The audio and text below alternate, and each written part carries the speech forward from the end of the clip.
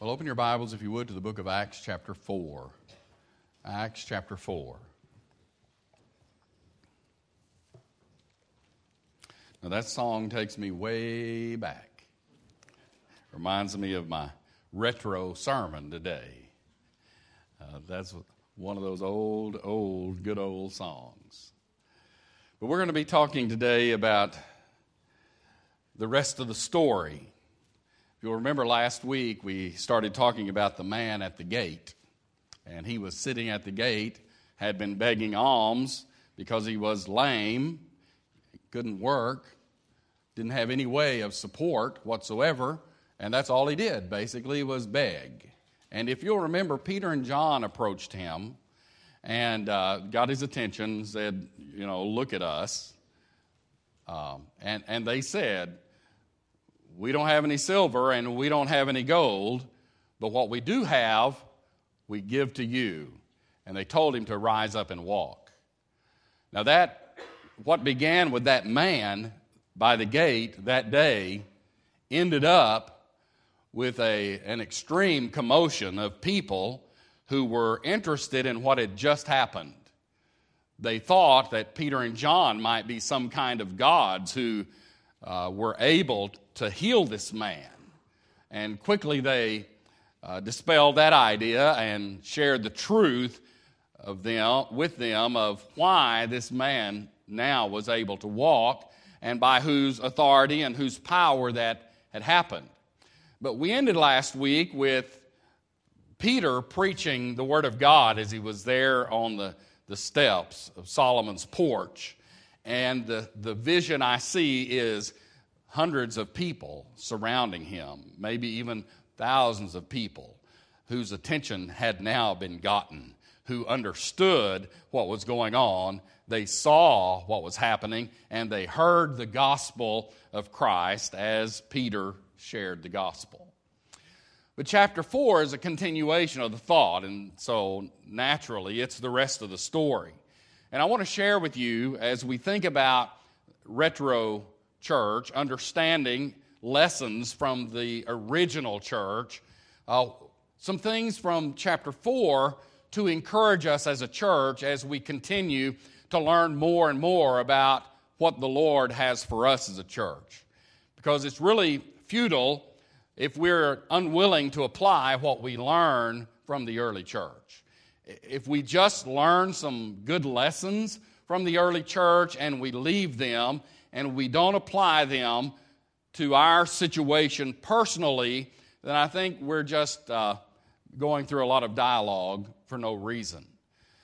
So what we're doing is we're looking in these first 7 chapters of Acts in this study to see what was really important and what was very effective for the early church and what we can do to impact our community in a greater way. And that's what we have been doing throughout this series and will continue to do. And I pray that the Lord will speak to your heart and speak to my heart, and each one of us will see really the focus and the emphasis that was placed on the early church and how God used them to impact the world that they were in that day. So we're going to really pick up there in chapter 4. Let's read the first 3 verses or 4 verses, which say, Now they spoke to the people, the priests, the captain of the temple, and the Sadducees came upon them, being greatly disturbed that they taught the people and preached in Jesus the resurrection from the dead. And they laid hands on them and put them in custody until the next day, for it was already evening. However, many of those who heard the word believed, and the number of the men came to be about 5,000. So we learned some things even from these few verses that we have read, but keep your Bible open there because we're going to be looking at this entire chapter as we go along. You have some notes there in your worship program if you want to fill in a few blanks and take some extra notes as we go along. But first of all, let's notice that they were extremely effective. And what I want to do is skip to verse 4 before we really look at verses 1 through 3. to understand how effective the church was and really how effective we are.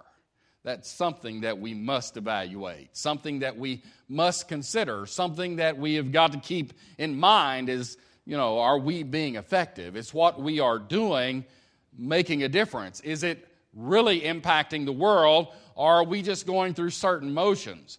Are we just trying to look like a church or be churchy, for people who come in so they'll know, hey, that was a church service and we're gone? Or are we really concentrating on being effective? And what we find is that these men, the early church, that they were very effective in what they were doing.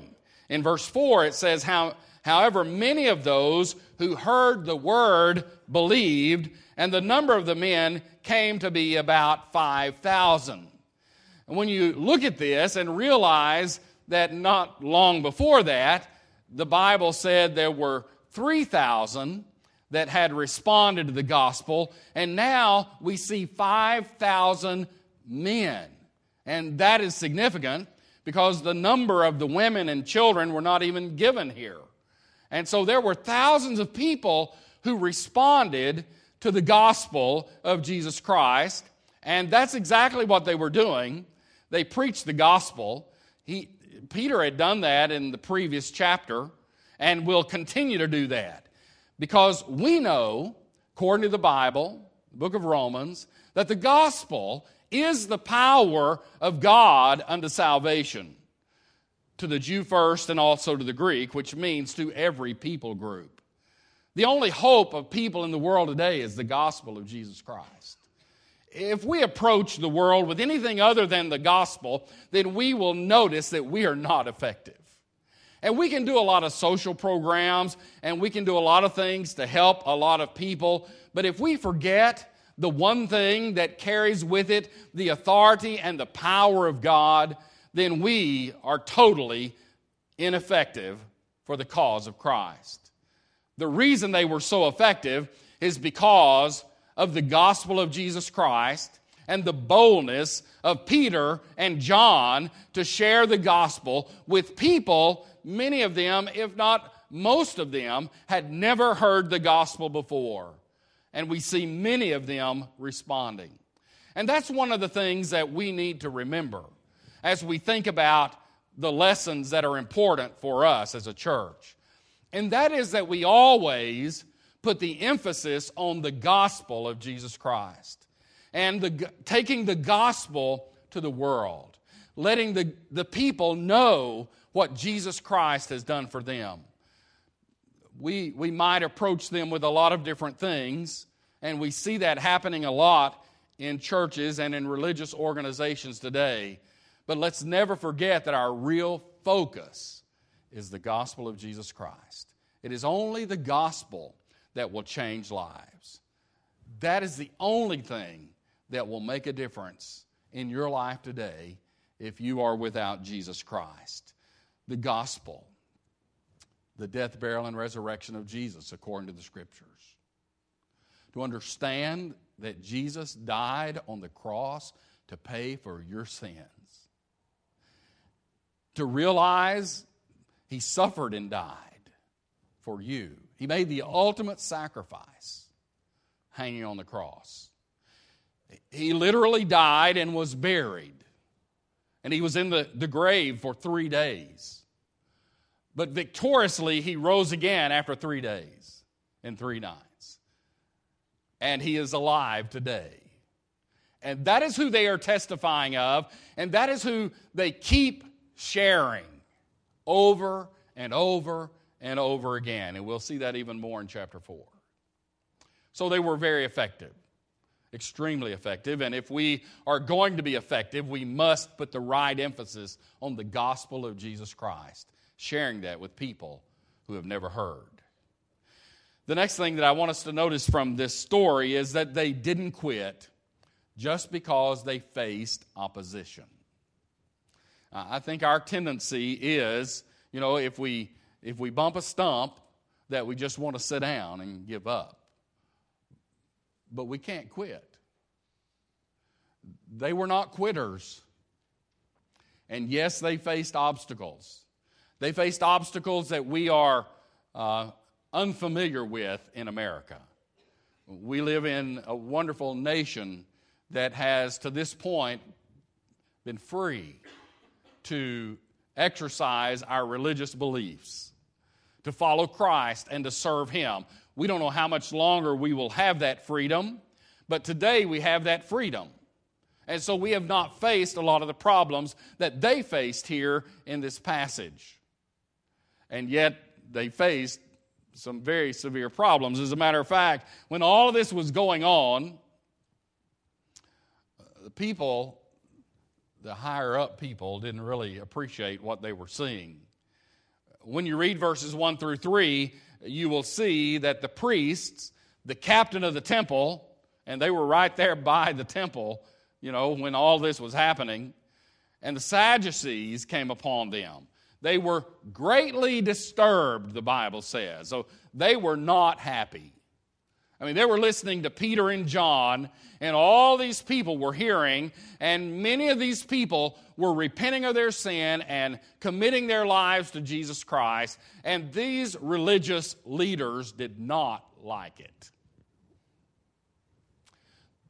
That's because the religious world does not always agree with the Bible. Have you noticed that?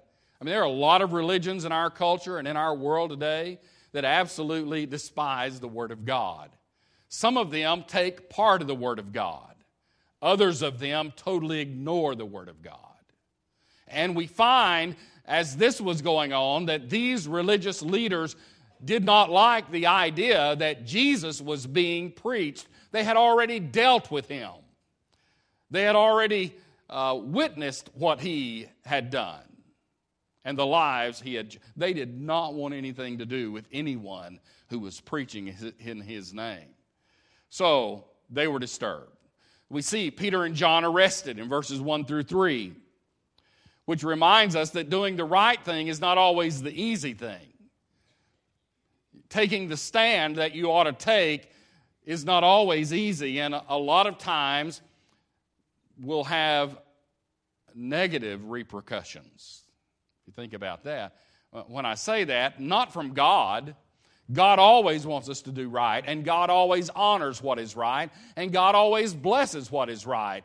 But that doesn't mean that everyone around you will agree with you when you make the right judgment, make the right call, or do the right thing. Sometimes you're going to find yourself standing alone. Peter and John, as they were standing there preaching and sharing the word, and all these people were responding to them, had some very negative things happen to them.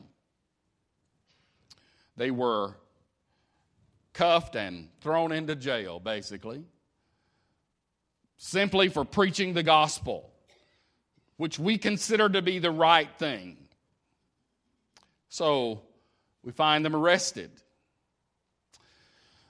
But the next day at the hearing, when they were standing before all of these magistrates, we find out that something again very unique happened.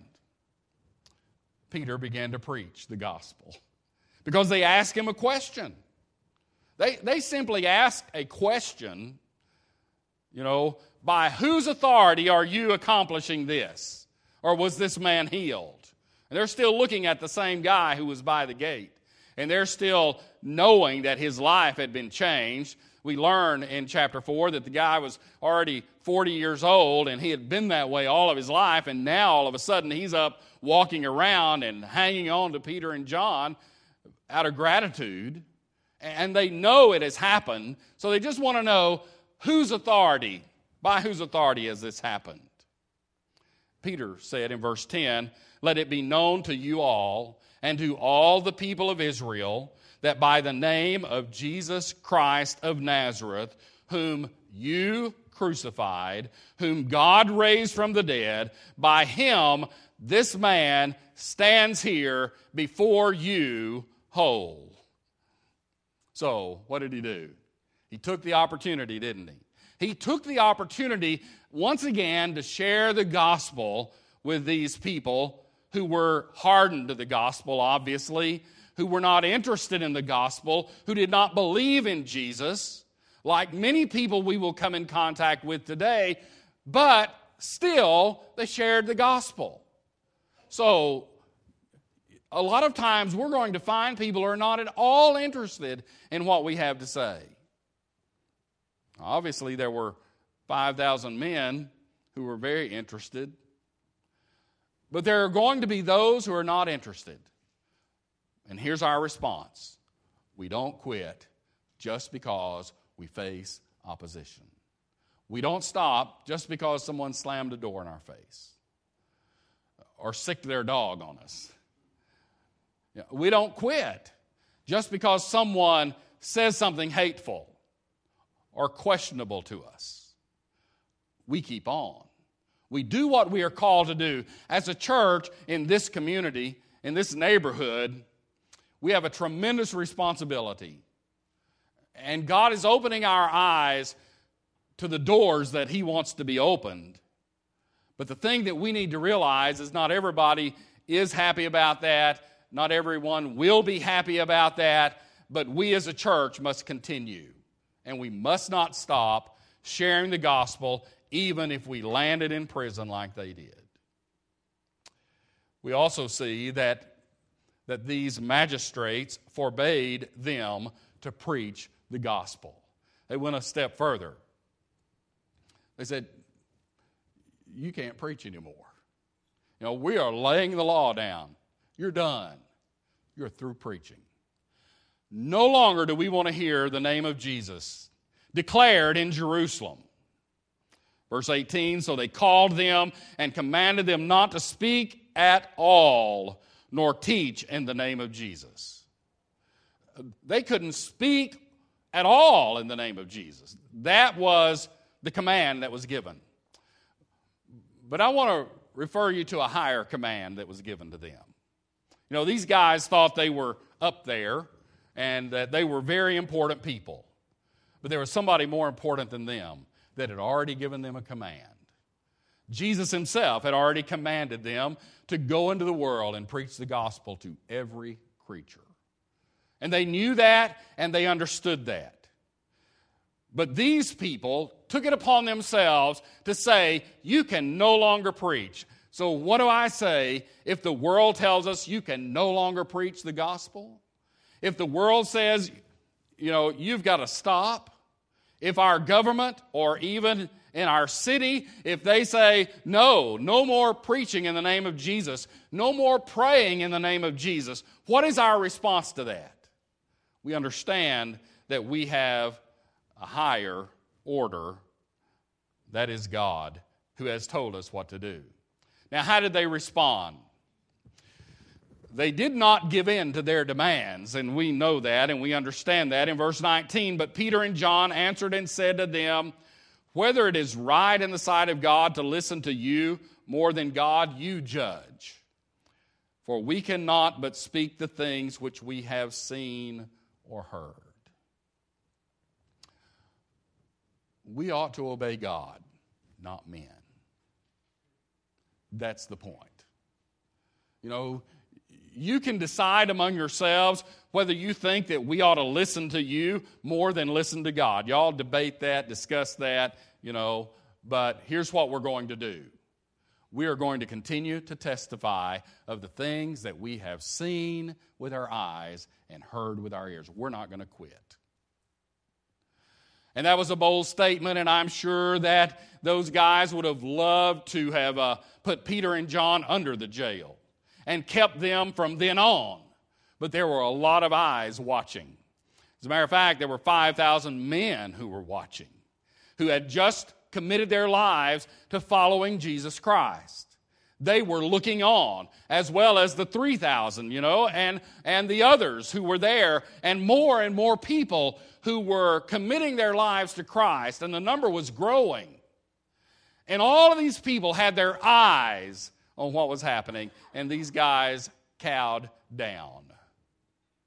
They said, we can't keep them in jail. We can't really do anything because of the people. The people, that's where the power is. In our nation, that is why we have had such a wonderful and successful nation, is because it began being the government by the people. and for the people. And the people spoke. And the people said, this is what is right. And they stood up for their beliefs. And that has brought us to be the greatest nation on the face of the earth. But government has now taken that over. And the people's voices are becoming quieter and quieter and quieter. But that changed the way these guys were doing things because they knew the people were around them. So what did they do? Verse 21, 22, the Bible says they threatened them and let them go. And that threat, don't do this again. If you do this again, you're going to be in big trouble. That's all they could do. And they let the guys go. Now, what did they do when they let them go? Well, you know what they did. They did what they had been doing. They continued to share the gospel of Christ. All of this helps us to understand the emphasis that we must place on sharing the gospel with people in the world, even if there is opposition, even if people are not interested in hearing it, and many people will not be interested, but there will be those who are yearning to hear the truth of the Word of God, and we owe it to them to share the gospel with them. So what did they do from that point? Well, we find that they prayed for boldness. They met with their people, and they prayed for boldness. Verse 23, and being let go, they went to their own companions and reported that the chief priests and elders, or what the chief priests and elders said to them. So when they heard that, they raised their voice to God with one accord and said. So what do we see? They went to their comrades. They went to their people. They went back into the congregation, or maybe their small group, their Sunday school club, whatever. It was their close people within the body. They went to them. And they raised their voices to God, praying not for themselves. A lot of times when we pray, we are asking God for something to benefit us, or even to benefit someone else close to us from a material standpoint or physical standpoint. That was not why they went before God and prayed. What we see here is that they went before God and prayed in verse 29, now, Lord, look on their threats and grant to your servants that with all boldness they may speak your word by stretching out your hand to heal, and that signs and wonders may be done through the name of your holy servant, Jesus. That Jesus himself would be demonstrated before the people, that his works would be seen, that his gospel would be heard. And all we're asking for, Lord, is for boldness. The ability, the strength, the motivation to stand even in an uncomfortable place and share the message of the gospel. I think, that is an awesome prayer. And for us as a church, there is a key right there. When we pray, and I know we believe in the power of prayer, and we want to pray for all of the needs of our people and the requests that people bring before us, and not negating that or putting that down at all. But one of the things we rarely pray for is, God, help me to be bold in sharing your gospel with people. Now, how many times have you actually prayed that prayer? You've prayed a lot of prayers, but a lot of times we don't even think about that. As a matter of fact, we might think, Lord, save them in spite of my cowardice. Or send somebody to them. That would be our prayer. God, send somebody to them that is bold enough to share the gospel with them. But God would have us to pray to him, make me bold. help me to see my responsibility in sharing the gospel with the people I come in contact with. Because God is going to open that door for you. As you are willing to share the message, He is going to open the door, and then He's going to open another door, just like He did here, and another door.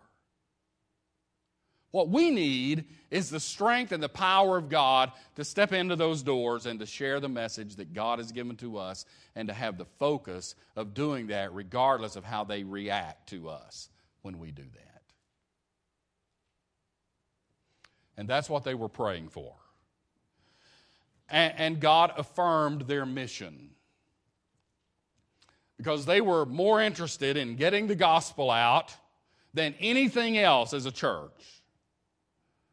And they prayed to God, and they asked God for something, and God demonstrated Himself by answering their prayer. And in verse 31, and when they had prayed, the place where they were assembled together was shaken, and they were all filled with the Holy Spirit.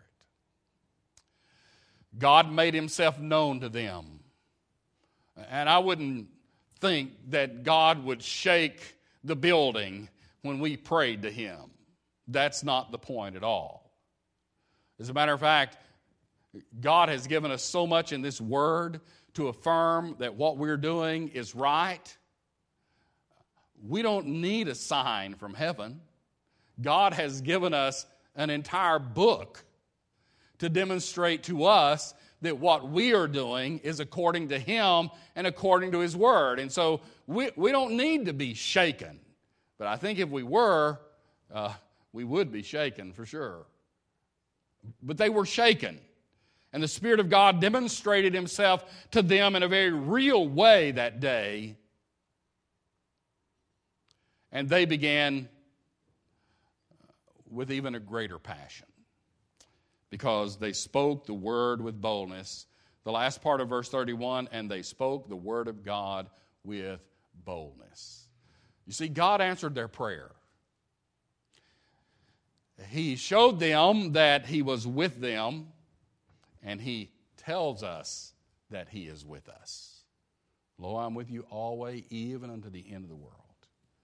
But He showed them, they didn't have the book, so He showed them that He was with them. And then when they stepped out to do the work of God, they had boldness.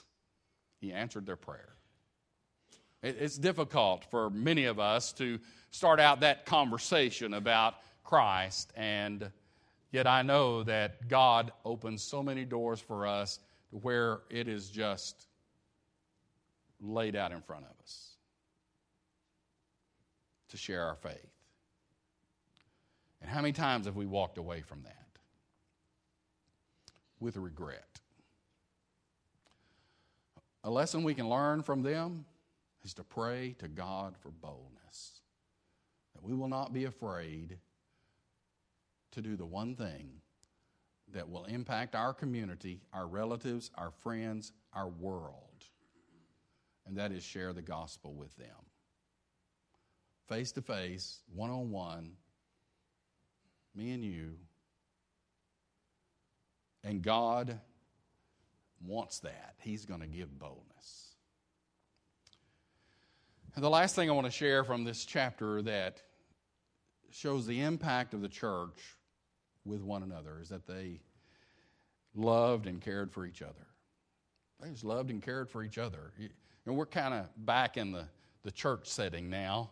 We've been out there. Now we're back together, and it's important that we see their love for one another and their care for one another, and why that was happening.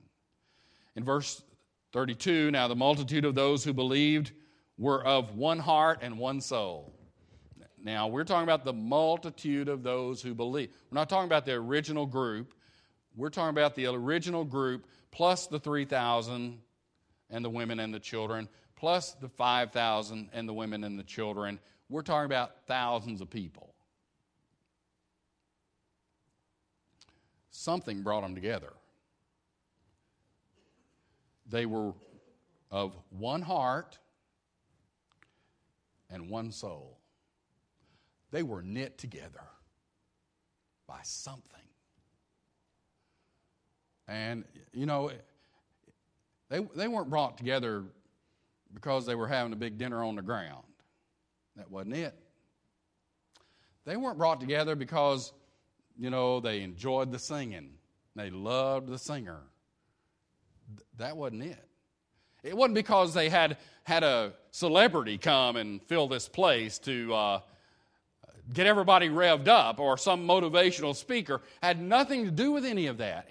It wasn't even because the preacher was so good that he was going to preach a dynamite sermon today, so we're all going to come together.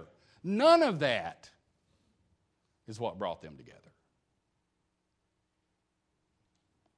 They were brought together because of their love for Jesus Christ. Their lives had been changed. Their hearts had been changed. And it was fresh on their heart and their mind. They knew they still could remember what they were yesterday and what motivated them and drove them yesterday. And now they could see that in Christ they are a new creation. They loved one another. They cared for one another. And they loved God supremely because He had blessed them with a new life. He had forgiven them of their sins, and He had wrapped Himself around them and given them His Spirit and His comfort. And the result of all of that was that they were willing to sacrifice for each other. We see a super strong bond in that early church that is growing like wildfire. They were sold out to each other.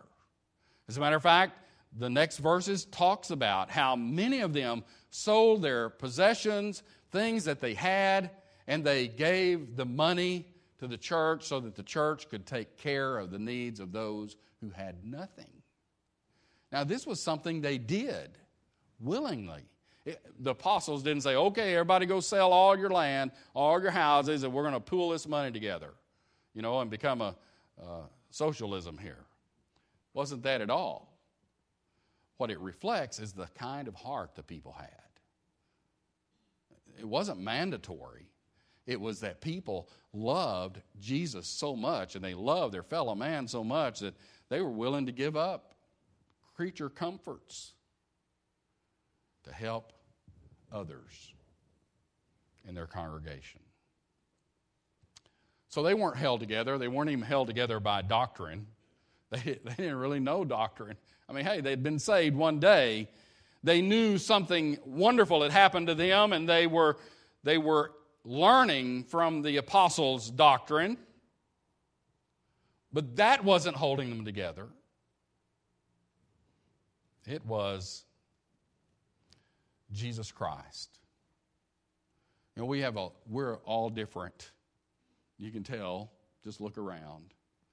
And we have different backgrounds and different ideas and different thoughts. But the one thing that we have in common is Jesus Christ. He is the banner that is hanging over us, flying over us. He is the one who died for all of us. And through Him we have been forgiven of our sins. And He is the one who deserves our passion and our focus. And when our focus is on Him, a lot of these other differences, they just fade away. Because our fellowship is based not on the things we have in common in the world, but the thing we have in common, Jesus Christ. And that's where they were. If we will ever be a powerhouse, a lighthouse in our community, lighting up homes throughout these neighborhoods, if that will ever happen, it will be because we as a church, we see one thing together, and that is Jesus. And we have such a honed-in focus. We are looking at Him, pressing towards the mark for the prize, to share the gospel with people. And I have to say, I have failed miserably in this area. But when I look at these disciples and I see what kind of a ruckus they raised, it makes me want to go raise a ruckus, Tell people about the Lord and see what God does.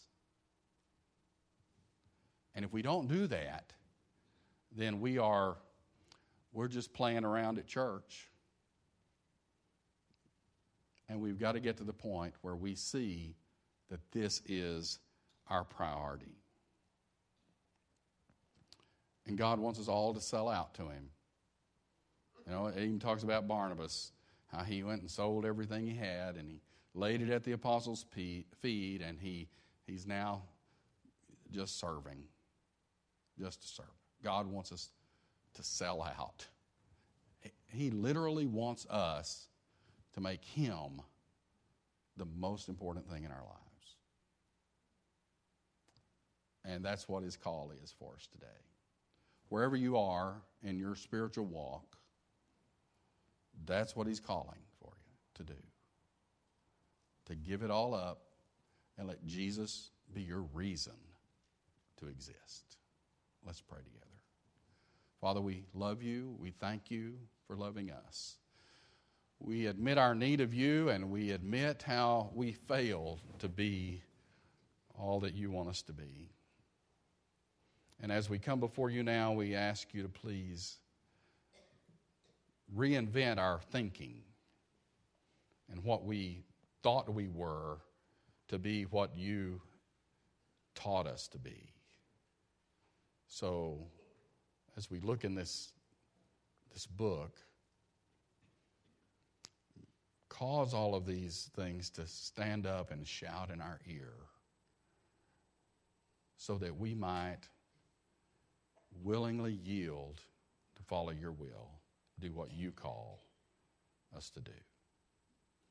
So we're giving it up, and we surrender to You today, and we pray You will take us and use us for Your glory. And we pray it in Jesus' name. Amen.